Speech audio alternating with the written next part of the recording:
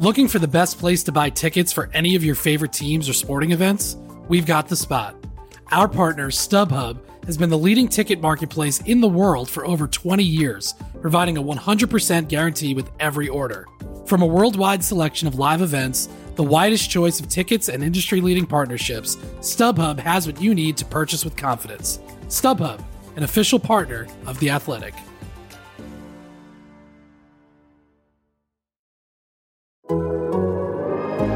The Athletic. I'm sorry, you can sit there and look and play with all your silly machines as much as you like. Is Gascoigne going to have a crack? He is, you know. Oh, I say! Brilliant! Gee! He's round the goalkeeper, he's done it! Absolutely incredible! He launched himself 6 feet into the crowd and kung fu kicked a supporter who was without a shadow of a doubt giving him lip. Oh, I say! It's amazing! He does it tame and tame and tame again. Crank up the music! Charge your glass! This nation is going to dance all night!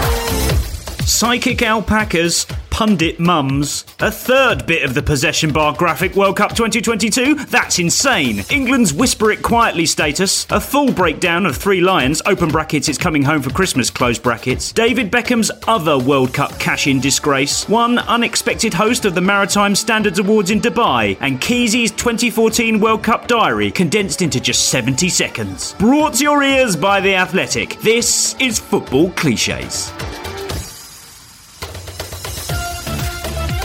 Hello everyone and welcome to episode 210 of Football Clichés. I'm Adam Hurrey and with me for our very first episode of this 2022 World Cup is Charlie Eccleshare. How is it going? Very well. How are you, Adam? Really good, thanks. Trying to think of the moment that this World Cup got into full swing for me, and it was probably the psychic alpaca making its appearance on This Morning on ITV. Right. Real kind of the height of kind of World Cup kitsch, especially for people who don't care about the football, isn't it? This sort of shit. Yeah, there was when was it? Recently I saw that some of the England team or something were being explained about the octopus from 2010. Did you see that? There was some sort of like fun feature where it was brought to their attention. That obviously being kind of the high or low watermark, depending on your point of view for that sort of thing. Adam, did you just say kitsch? Do you mean kitsch?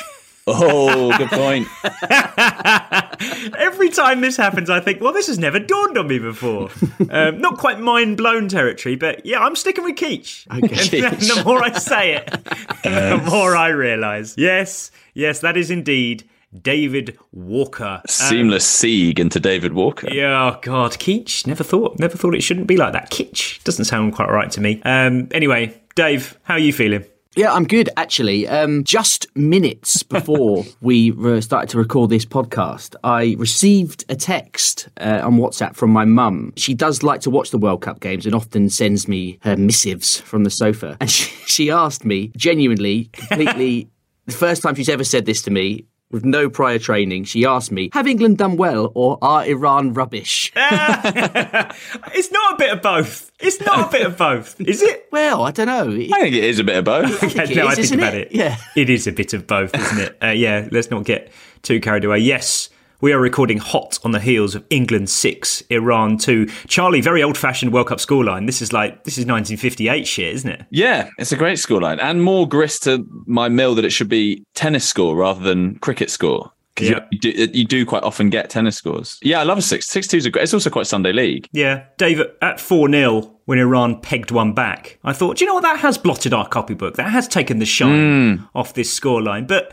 6-1 to 6-2, I didn't really mind. I was up for it. Bit of colour to the scoreline, to be honest. It's fine. You can have it. Yeah. No, I'm glad the game didn't peter out. No. It was in real danger of that 3-0 up at half-time with that 15 minutes of injury time in the first half. You're thinking the changes at half-time. But we kept going, which was, it was good. I mean, there were 24 minutes of added on time, weren't there? Yeah. Across the two halves. And there's something about maybe players are so professional they're not, it doesn't affect them, but there's no doubt that 45 minutes to 59 is so different psychologically. Like, it just felt at that point, it was like, well, sort of done here. Like the half space, it's like, that's 14 minutes. That's such a long, 31 to 45 feels like a massive block. But just because it's injury time, it's like, yeah, let's just play it out till half time, which is basically what happened. Nearly 25 minutes of added on time in a whole game. That is essentially a whole half of an under-8 game extra. Mental stuff. Surely a World Cup record. I mean, it all got started off in a very strange sense, Dave. Gary Lineker was running through the England team and said that their midfield had a combined age of just 65. I'm not used to seeing combined ages used for youth. No. I did. My brain instantly went, is that a lot? I don't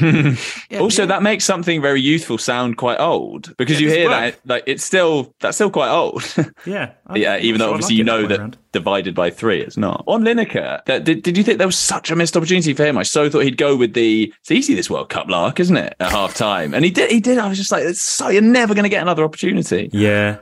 Using their wealth of experience in that studio, so not averse to personal World Cup anecdote in the BBC studio, which I think is unprofessional, personally. It's not all about you. Interesting.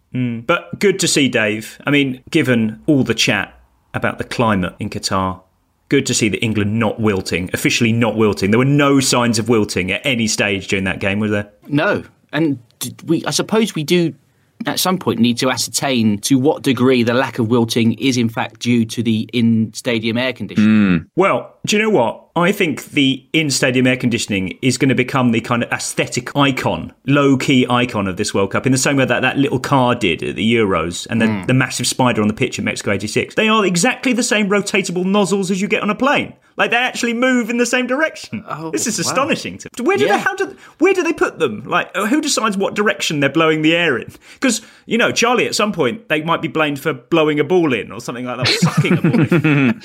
Especially these modern balls. Thank God the Jabulani isn't being used at this World Cup. That with aircon. It's just the most accessible. It's the most accessible looking form of air conditioning I've ever seen, Dave. Like, we can all get our heads around it. It's the same as the one on the plane. You just get some England fans shouting to a ball boy, can you just push it a bit this way, mate? Just up. Yeah, that's it. Just up there. Yeah. Perfect. Yeah, great. Spot on. That's right. But don't annoy the stadium behind you.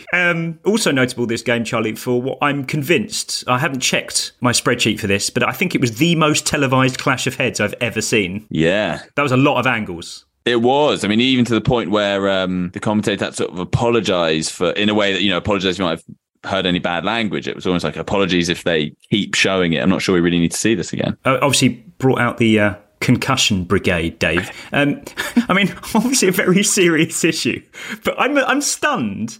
I'm not stunned. Who are the concussion brigade? Every fucking body, literally everyone. Like, it's clearly a serious subject, but there's nothing left to say about it. But so it's just become this kind of autopilot thing. How can he still be on? How can the humanity? Someone's got to intervene there. It's so weird. Young and old as well, Charlie. Like, this isn't like an old man thing. Like, no. Like 20-year-olds going, well, something's got to be done here. This cannot go on. Yeah, I'm trying to Barry Davis effect. Yeah, I'm trying to think if there's a precedent for it, because it is universal, as you said. I think it sits in that sweet spot. I mean, player welfare is a thing, isn't it? There's sort of the officials to rail against. There's a level of bureaucracy maybe that people don't like. I don't know. It's just really fertile ground to get really pissed off. Other concerns, though, Dave, a stat that we've all become perfectly accustomed to, something that, we take for granted, a possession stat, 64, 36, 51, 49 maybe in more exciting matches. But what is happening at this World Cup? There are 3 types of possession, 3 shares of possession. Team A, Team B, and simply in contest. What's happening? Wow. I actually would read an explainer about this. Is this the thing just for the World Cup? There's a third element we of missed possession this in the league this season. In contest. But do you know just for the World Cup. What's especially mind-blowing about this is that I was told recently on good authority by, I think it was Duncan Alexander, that possession is the proportion of passes made. Yeah. Like, you get 60%. It's not like how long you've had the ball. It's that if 100 passes have been made, if you've made 60 of them, you have 60% possession. Okay. Which I found, I was amazed by. I always thought, in my head, I think naturally you think it's just like time on the ball or whatever. Some agencies would measure it in that way. I think there are there are rivaling ways of measuring possession. Okay, but the way in the Premier League anyway, I was told it was in that passing way. So I don't know how you get this what that third thing is. Because you only have 2 teams who could take up a proportion of the passes completed. I think trying to think of an extreme scenario here, maybe think of a 50-50 tackle and the ball rolls into the corner of the pitch but doesn't go out of play. Surely nobody's got the ball then. That's what FIFA are measuring there, totting up the milliseconds for that ball not being claimed by anybody. So if there's like a header in the middle of a header that just sort of goes straight up in the air. Straight up in the air. Yeah, is that contested? Must be. Yeah, every duel is a in-contest ball, I guess. They must then not be using that pass completed. Yeah. You must be using something else. Yeah, surely. But I don't need it, Charlie. Do you in your life? No, I don't. And I just found it more confusing and less helpful. I mean, maybe we're being dinosaurs here. Maybe, in years to come, be like, God, do you remember when we didn't have it in contest or whatever? We just called it 50-50s. Yeah, exactly. Right. Delightful piece of commentary from Guy Mowbray for Jude Bellingham's opener against Iran after 34 minutes. Let's hear the commentary. Steered, glided, glanced. However you describe it, it's another milestone in the ever and rapidly improving young career of Jude Bellingham. England 1, Iran 0. Charlie, Guy Mowbray right there to offer us an array of options, because I'm not convinced it was a 100% a glance, but it's about as near, that's the closest one, isn't it? Yeah, I really enjoyed that at the time. I thought it was quite Football Clichés book. Yeah, more than the podcast. Yeah, he did cover a lot of bases. I mean, we don't want it to get to the stage where people are really hedging their bets, but I think in that instance, offering the menu of options was the way to go. Yeah, if you're glancing, Dave, you're essentially using the pace of the ball. There's not steering would be too much direction. I think it was in the perfect midpoint between a steer and a glance, because he did still have to do a bit of work with the sort of movement of the head and the neck muscles, but again he did use the pace. It was a good cross from Luke Shaw, used the pace on the ball. Of the three there, I'm not sure where he's got glided from. No, I wouldn't have that. You can't glide in a header. No, definitely not. We'll rule that one out. That's like the crap answer on a pub quiz machine. It's definitely not that one. The guide and glance sort of melded together. I mean, to what extent do you think that was loopy? I'm not. Do you think that looped over the keeper? It was too much of a sort of angled too header. Powerful. A looped header pretty much has to be sort of face on, straight off the forehead, back where it came from, right? Yeah, I think so. But that is one of the reasons, again, why it's probably not a pure glance. Because when you glance, you don't take that much pace off the ball, I don't think. Yes, whereas it sort of did loop a bit. It was it was well directed, but it did kind of the trajectory of the ball was still was a solid connection, so it slowed the ball down a bit. Yeah, maybe. We could debate this all day, but it's important, Charlie. I mean, it's particularly English footballing talking point at this stage of a competition about how carried away we're allowed to get with this result. And obviously it comes with instant caveats. So where would you stand on a whisper it quietly but situation? Is this a whisper it quietly but performance? That's such a good question. I mean, what are we whispering quietly anyway? Well, I guess we're whispering. The key thing with whisper it quietly, were it not for the fact that we had that bad run of winless games and there was a bit of a disgruntlement with Southgate, I think that's put whisper it quietly back in the conversation. Otherwise, you'd be saying, what's there to whisper? England got to the final of the last tournament and the semi-final. There has to be that element. So, and I still don't think that winless run did enough to put it back in. I think they whisper it quietly. You might have said that if we'd had this performance, say, and result in 2018 when we were unfancied, then maybe say whisper it quietly. But this England team, there's something building there. I think England to establish now. I think the go-to caveat after a game like this, Dave, where we've scored heavily, but against opposition that are unlikely to trouble the business end of the tournament, I think we can go for tougher tests await. Tougher tests definitely await, don't they, Dave? Yes. Sterner tests. Sterner tests, yes. I think it's too early. I think you need a greater body of evidence for a whisper it quietly. I think than just one game. I think you want, in the second or third group stage game, you can be sure that there's something to whisper quietly about, I think. And I think this is... Because it needs to be a turning point of the competition. You need to be moving into the... As I said, the business end. At the moment, there's nothing to whisper. It's the first game of the group stage. There's nothing really. There's no narrative to call upon in that sense. It is different, though, to compare to the last World Cup when we beat Panama 6-0? 6-1? 6-1? 6-0. They have a goal disallowed, yeah. Yeah, because Iran, they're not hapless. They're not minnows, are they? They are. They did all right in the last World Cup. Sort of credited themselves quite well against Spain and Portugal. Nuclear power as well. Indeed, yeah. It was 6-1 on the world stage. Glad you checked. Don't even need to edit it. Fine, carry on. So it's a step up from that. I think you can. It's not to be disregarded completely. Yeah, absolutely. But I think we can rule out, Charlie, both in terms of this game as a performance and the stage of the narrative arc of the World Cup, we cannot at this point call this England team the real deal, can we? No. Okay. That they need to beat someone good. I do, just more broadly, what if we did this to everyone in the group stage? Does that not count as a real deal? Beating Wales and the USA, quite possibly. There would still be that nagging feeling that we haven't beaten anyone. Top or tier. that there might even be talk of peaking too early, and there'd be references to previous World Cups where Nigeria in '98, I remember, looked really good in the groups and then got battered by Denmark. But I do think it's funny with a game like this, you get it in the Europa League or whatever all the time. The only evidence we have of Iran, 90% of us, is this game. So if we batter them, we're going to say, well, yeah, obviously they're quite shit. If we were to draw or scrape past them, then we'd be like, oh, well, who were we to underrate this team? Why were we so complacent? Oh, no mugs. No mugs. That's it. Yeah, they're definitely in no mugs territory. An early games gone potential moment for the World Cup, Dave. I cannot corroborate this myself with my own eyes, but I have it on good authority that the referees have the names on the back of their shirts in tiny font. Whereabouts on the shirt? Do we know where they're supposed to be positioned? Upper vertebrae. Wow. Right, just under the collar, I'm told. Bit of a Klatz situation. Yeah, or Mossy on his boots. Yeah. Either do it big, go for it, or not have it at all. I mean, unless if it was just for their benefit, Charlie, just purely commemorative, you'd have it on the front under the badge, right? In a place that's quite proud to have it, not the back, not the back of the neck. It's kind of it's like sneaking out the back door. So it's like, well, we'll have it, but we're a bit ashamed if we do it, and people see it, then we'll get taken the piss out of. It's like the possession thing, Dave. It's tinkering for tinkering's sake, just trying to make this World Cup look different to all the others. Problem is, if you did have it full size on the back like a player, there'd be no number, and that would look weird. That's true. It would. Yeah.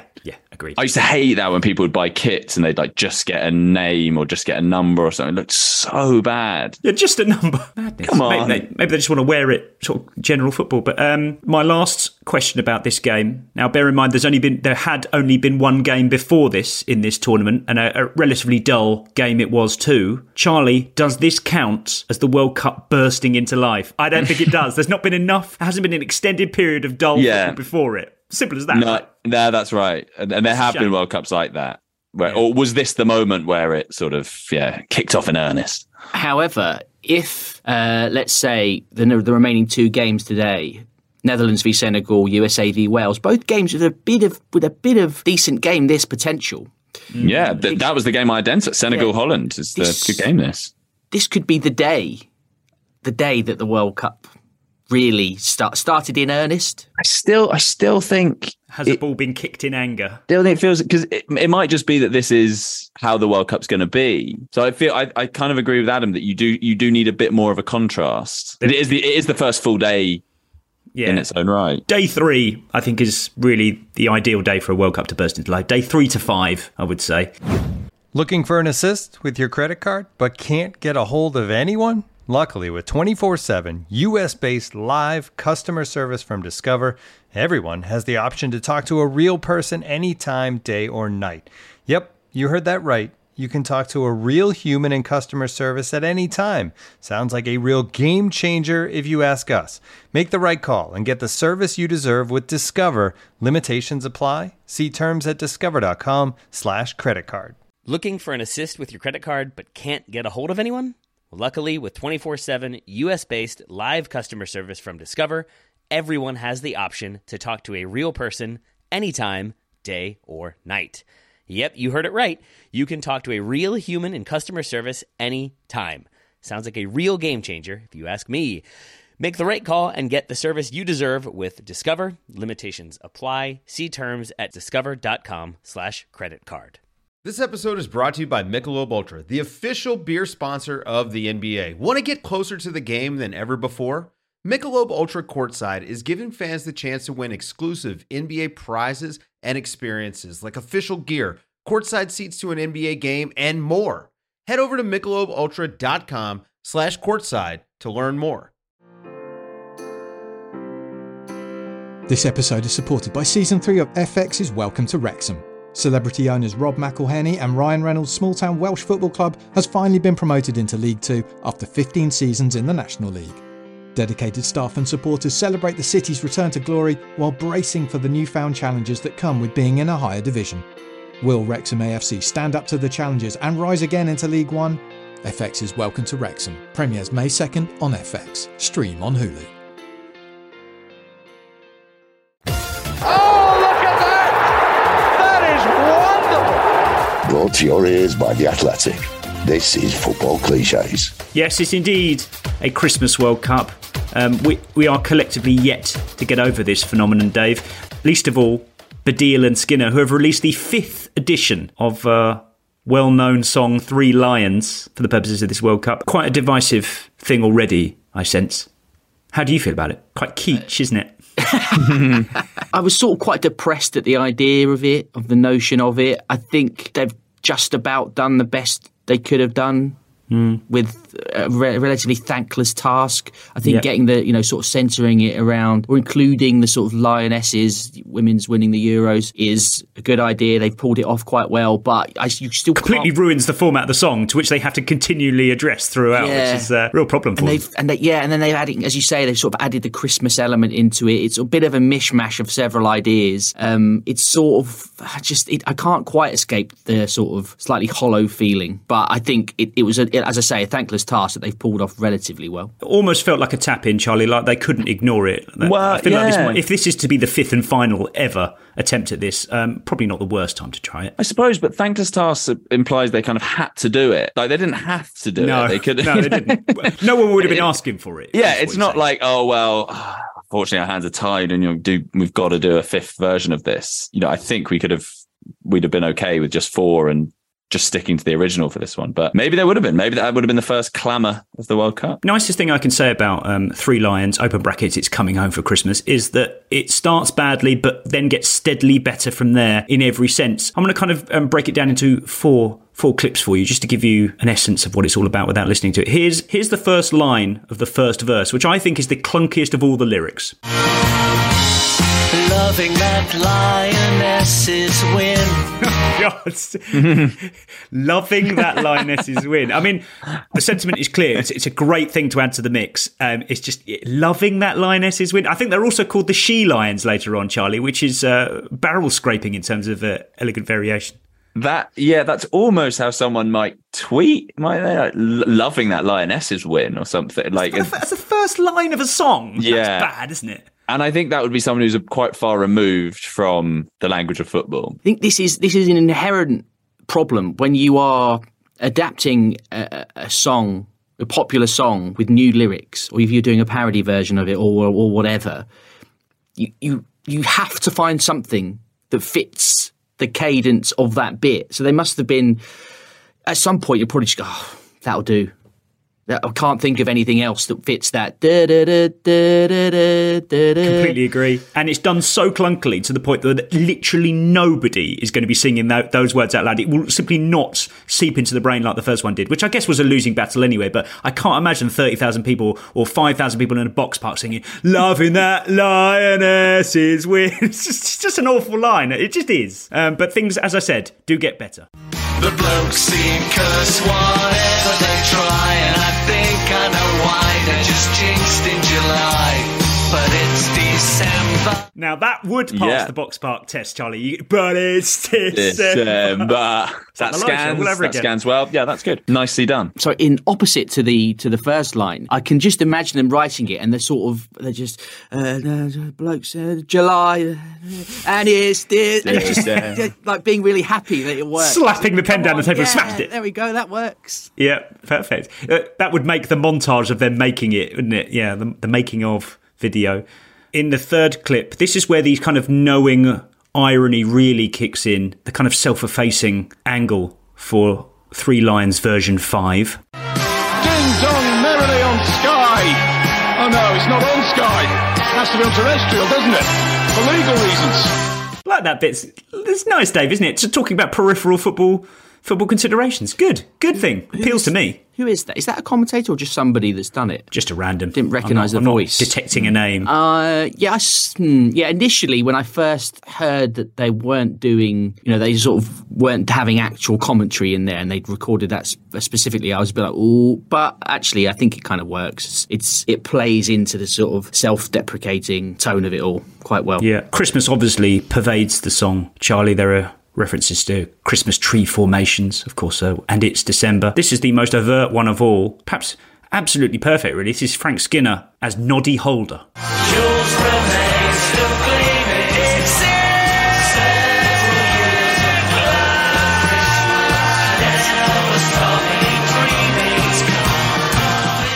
As I said, I like this song more and more as it goes on, Charlie, and through the progression of those 4 clips, I now am firmly advocating this song. I think it's great. I think they've earned the right to do that as well. Like that's just a bit of fun for Skinner, who I love, by the way. I think he's amazing. Yeah, probably in our top 3 dream MHD guests, actually. Oh, that would be good. And that would be another one for the Desert Island Discs MHD crossover. But yeah, Dave, as I said, this song kind of gets into pleasant spirals of self-analysis. But one thing it doesn't do is address the meta debate about whether Three Lions is an ironic song or not. Is that a missed opportunity for this song? They could have put that to bed, or at least kind of owned it a bit, couldn't they? I see what you mean. They could have played, instead of having the commentary, they could have played a talking head of them in like December 96, explain. I mean, I honestly remember watching a programme about the song and the Euros at the end of that year and them talking about it. So there's plenty out there already. But of course, all of this is immaterial, futile debate, really, because there is only one person who can pass judgment on all of this, and that is Richard Keys. Joe, I having worked outside of the borders of England for some considerable time now, you recognise the fact that, and I know, and I've said this so often, I know it's based on irony, I know that, I understand, but people outside of England don't. No. They think it's based on arrogance, that football is coming home. And of course, football doesn't belong to England. No. If ever it did, I can't remember, but it certainly doesn't now. And it really, there's a little bit of that, you lottery about it. That it fires people up. Yeah. Like your son. Yeah. It's annoying. Very strange. One of the strangest things about this that entire exchange, Charlie, that hits me versus, is that this isn't something you should be grilling Joe Cole about. What do you expect him to say? Like, it's just such a weird thing for him to be answering questions about. Yeah, but that's what's so brilliant about BN, is that they're all just sort of flights of fancy from inside, just bugbears that Keezy has. Yeah. That rather than it being like, okay, that's fine, Richard, but maybe keep that for your podcast or your Twitter or whatever. Oh, he does. Don't worry. And I know he does. But like the fact that he's able to come up with these things, it's extraordinary. I mean, Dave, we cast a wry eye at beIN for much of our podcast coverage, but in a good way. This is the sort of thing that the BBC and ITV probably wouldn't cover. They're so stuck in kind of England camp chat, and wow, with that first half, Senegal was finding it difficult to break down that Dutch rearguard. But it's like, this is a good thing for a broadcaster to be discussing. This is what people are chatting about in the pub. No, Charlie, I mean, you make that's the right comparison. This is the sort of potentially the sort of thing that, I don't know, Lineker Shearer and Micah Richards might discuss on the Match of the Day podcast, and there'll be a hilarious clip about it. You're never going to get them doing it in the studio. Should do. Got to fill your time with all sorts of stuff. Can't just be chatting to, I don't know, Eric Dyer at the England camp. Anyway, let's move away from the World Cup for a brief moment. Here is Lee Hendry on EFL duty for Sky Sports last week, just as Derby's Craig Forsyth misses a sitter after the Portsmouth keeper flaps a set piece. Oh, the goalkeeper missed that, and Forsyth on the far post could never have expected that ball to reach him. Josh Griffiths, he can count his lucky chickens because he comes out to claim this and he completely misses it. A bit of light relief from the World Cup news cycle there for you, Charlie, but it's a slam dunk for us. Lovely, lovely stuff. Yeah, just a very simple melding of two things, and it's really disproportionately funny. You brought it back there, the level of disdain you had for that clip there, and then you brought it back. Yeah, thanks for allowing it into our remit. Here is David Beckham versus Peyton Manning and PepsiCo's World Cup advert. Beckham in the house. Watching a little soccer. Nice.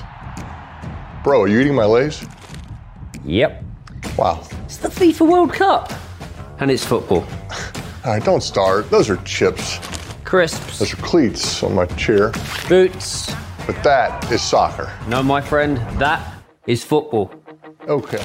That's essentially the conceit for the whole sort of 90 seconds or so. Charlie, I mean, my main bugbear with all crisp adverts is the pristine bags that they eat from. Always trying to recreate it with any bag of crisps I eat, but can never quite get them so flawlessly straight.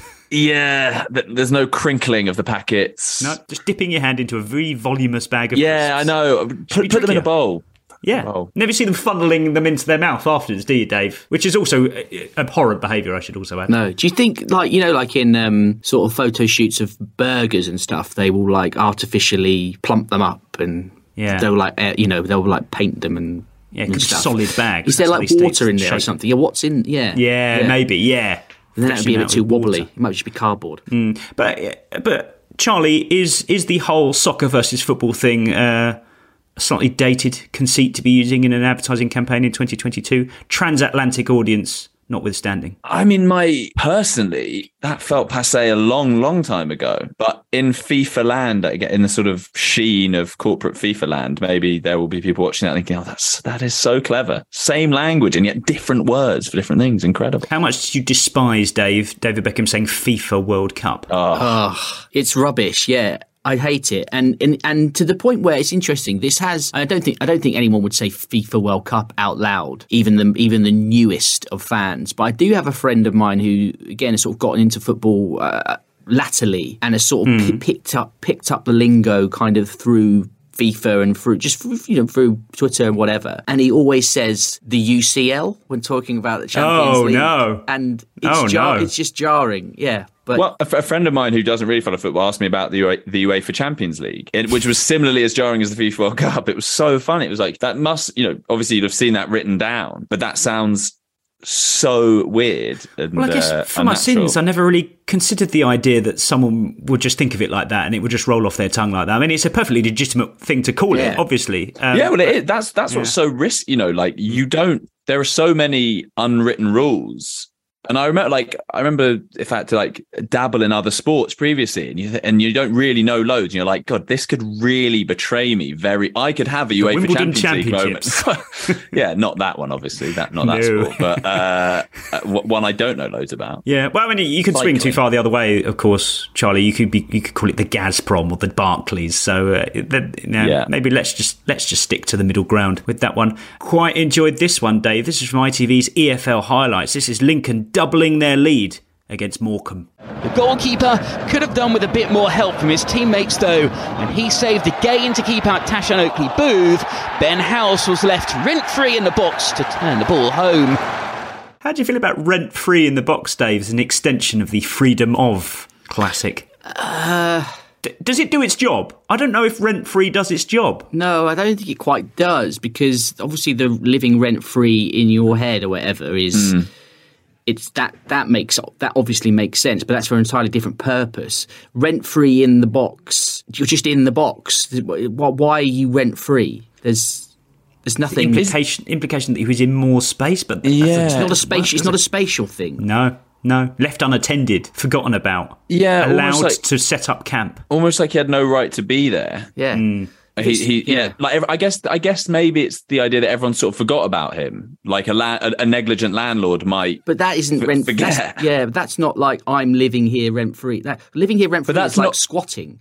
I'm illegally squatting in your property. Striker X was squatting at the back post, which of course is very hard to resolve because it's more of a civil matter than it is a police matter, and he tucked it away with glee. This is like, I'm in the house. You just haven't I've got the money. You just haven't sent me the bill. But I think it's more of an admin thing. But I think the spirit of the negligence kind of makes sense in that it's just everyone sort of, he's been living rent free. Like, why did no one think to sort of pick this up with him? He's just sort of there unmarked and is sort of being left to his own devices when he shouldn't be. Next up, I've had to sort of, we've all had to kind of tolerate this guy's output for the last 18 months or so, and a baffling change of tone it's been for him. But this is possibly the most annoying thing that Matt Le Tissier has come out with. And I have offered my services to go and coach the players if they want some advice on taking penalties. Mr. Southgate, are you listening? Well, to be fair, I mean, there were probably other managers that may have been more likely than the woke Mr. Southgate to have...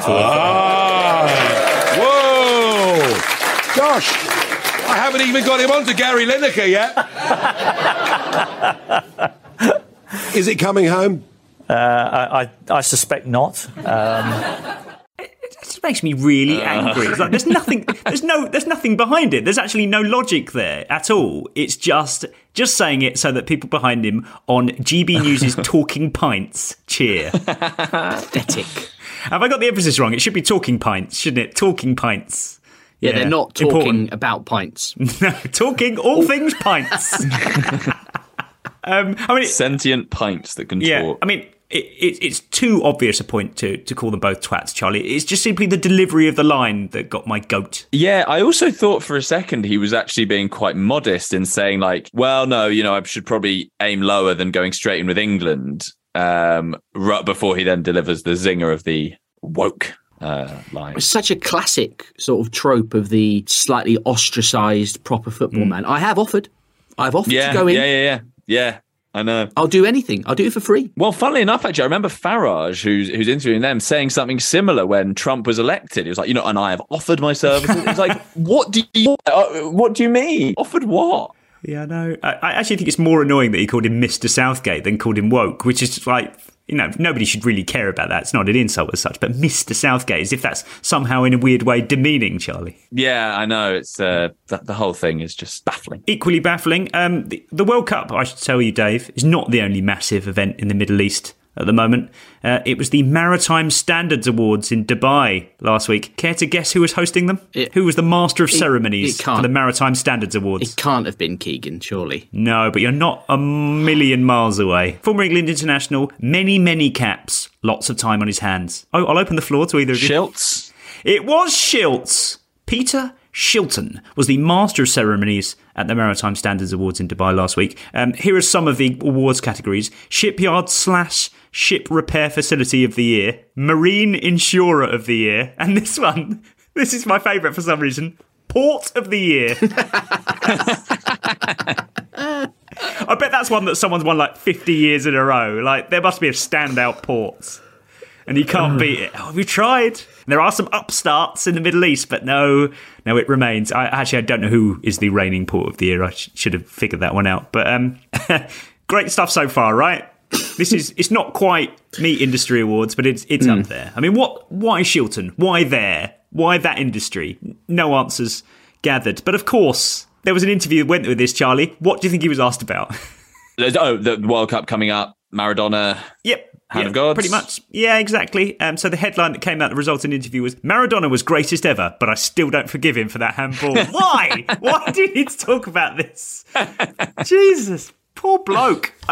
Everybody connected with it. I just feel so sorry for them. But good publicity for the Maritime Standards Awards, at least. My God. Shilton, why? Is it part of this sort of thing that comes with any World Cup, that there are so many layers of, like, the ripples in the water of just stuff around the World Cup, and this is like way out in the outer rim of World Cup activities. It's in Dubai. Shilton's probably doing something else in Qatar or in Dubai. He's probably at a after dinner sort of thing at a hotel in Dubai or something that's sort of tangentially related to the World Cup, and it's just the tail of it is enormous. If you're an ex-pro, and you've played for England ever, you can definitely make a bit of money out of this World Cup in some way, shape or form. There will be something for you to do. Last item for the adjudication panel today. Going to bite the hand that feeds here, Charlie, but headline on The Athletic today, Cristiano Ronaldo breaks silence on his interview with Piers Morgan.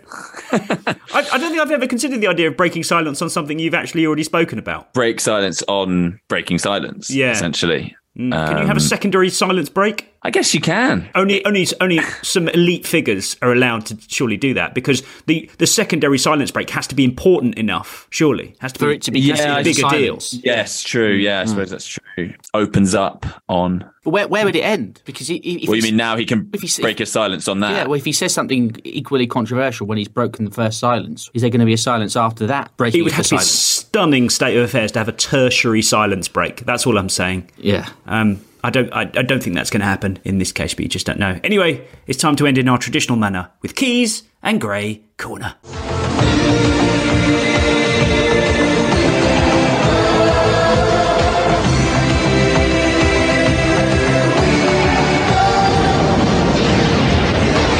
Ford Super Sunday. thought I'd let our World Cup coverage burst into life by taking us back 8 years. Some real Keysy heads would remember his World Cup diary on YouTube as he covered the Brazil World Cup for beIN Sports, which I believe was his first big gig for beIN post Al Jazeera. And I watched all 23 days worth of content on Keysy's World Cup diary to deliver it all in one tidy little package. Here is Keysy's 2014 World Cup diary in 70 seconds. The mighty beIN Sports HQ. Well, life, my friend, is full of various twists and turns and... Oh, legends in the building! Where? Legends in the building! Legends in the building! Legends in the building! Our leader is back! Leader's back! Now, I know morally I shouldn't be, and I take no pride from doing so. I shouldn't be filming as I drive, but strictly speaking, we're offshore here. Amigo, welcome to the beIN Sports World Cup. Mitchell Salgado, Real Madrid legend. I forgive the early morning look again, it's becoming a regular this, but I am literally fresh back from the gym where I've been thinking. Got to do Ivory Coast and Japan after that. Cote d'Ivoire. Hey, mind the language, mind the language. Because to be honest with you, I have been as low as a snake's belly. Happy birthday to you. Happy birthday, Gianfranco. Happy birthday to you. That's very nice, isn't it? That's very nice.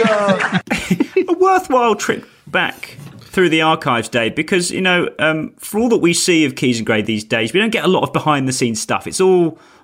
I mean, they let their hair down on the podcast a little bit, but this World Cup diary really was a behind-the-scenes glimpse into how the beIN Sports operation worked, and what a long month that must have been for certain figures. Yeah, I mean, did he put this out on social? It's on his own YouTube channel, right? And I think it was, so 2014 was quite, even though the general world of social media was quite advanced by that point, in terms of like there was a lot of late adopters by that point. So your likes of Keys and Gray, and I think I was working on the TalkSport breakfast show of Alan Brazil at the time, and they were like, it was still at that point, what is sort of newfangled, what is this Twitter stuff? And there was this sort of a lack of sophistication. They were just putting anything out there. As you say, nowadays, all we see is sort of manicured clips on social from the studio. Whereas back then, it was an absolute Wild West. I was telling someone about this only last week, and they also do ones from Euro 2016, which they're similar gold. I mean, I remember watching this with you, Adam, years and years ago, and it just, it blew my mind then, and it still does. I mean, it's not an easy thing to sift through for content purposes. I mean, if you add all the videos up, you've probably got about, 45 minutes worth of video. I can tell you that about 27 minutes of that is Keys deliberating about how to reverse the phone camera so that he can look the other way on his phone. I mean, it's very much of its time technologically and everything else. But a worthwhile look back. At least it was a morning's work for me. Thanks, everyone, for listening as we navigate day 2 of the World Cup. Enjoy day 3. We'll be back later in the week. Cheers, Dave. Thank you. Cheers to you, Charlie. Thank you. See you later, everyone. The Athletic. As you've probably heard by now, we've teamed up with BetMGM this season. We'll be using BetMGM lines to make all of our picks, and we'll have special offers for our listeners each week. If you haven't signed up for BetMGM yet, use bonus code The Athletic, and you'll get a 1-year subscription to The Athletic, plus up to a $1,500 first bet offer on your first wager with BetMGM. Here's how it works. Download the BetMGM app and sign up using bonus code The Athletic. Make your first deposit of at least $10. Place your first bet on any game and claim your voucher for a 1-year subscription to The Athletic. See BetMGM.com for terms. U.S. promotional offers not available in D.C., Mississippi, New York, Nevada, Ontario, or Puerto Rico. Gambling problem? Call 1-800-GAMBLER. Available in the U.S. Call 877-8-HOPE-NY or text HOPE-NY 467-369 in New York. Call 1-800-NEXT-STEP in Arizona. 1-800-327-5050 in Massachusetts. 1-800-BETS-OFF in Iowa. 1-800-270-7117 for confidential help in Michigan. 1-800-981-0023 in Puerto Rico. First bet offer for new customers only in partnership with Kansas Crossing Casino and Hotel. Don't forget, if you haven't signed up for BetMGM yet, use bonus code The Athletic, and you'll get a 1-year subscription to The Athletic, plus up to a $1,500 first bet offer on your first wager.